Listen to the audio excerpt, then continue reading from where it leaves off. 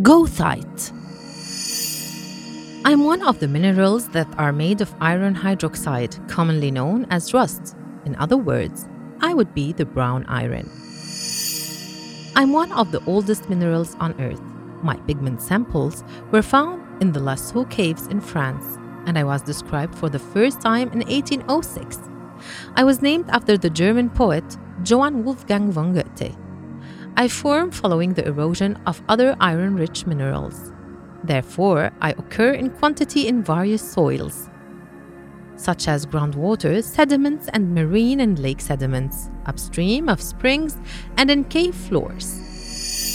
I have a medium hardness, and my crystals have the shape of prismatic needles, but when they are larger, they have a tabular shape.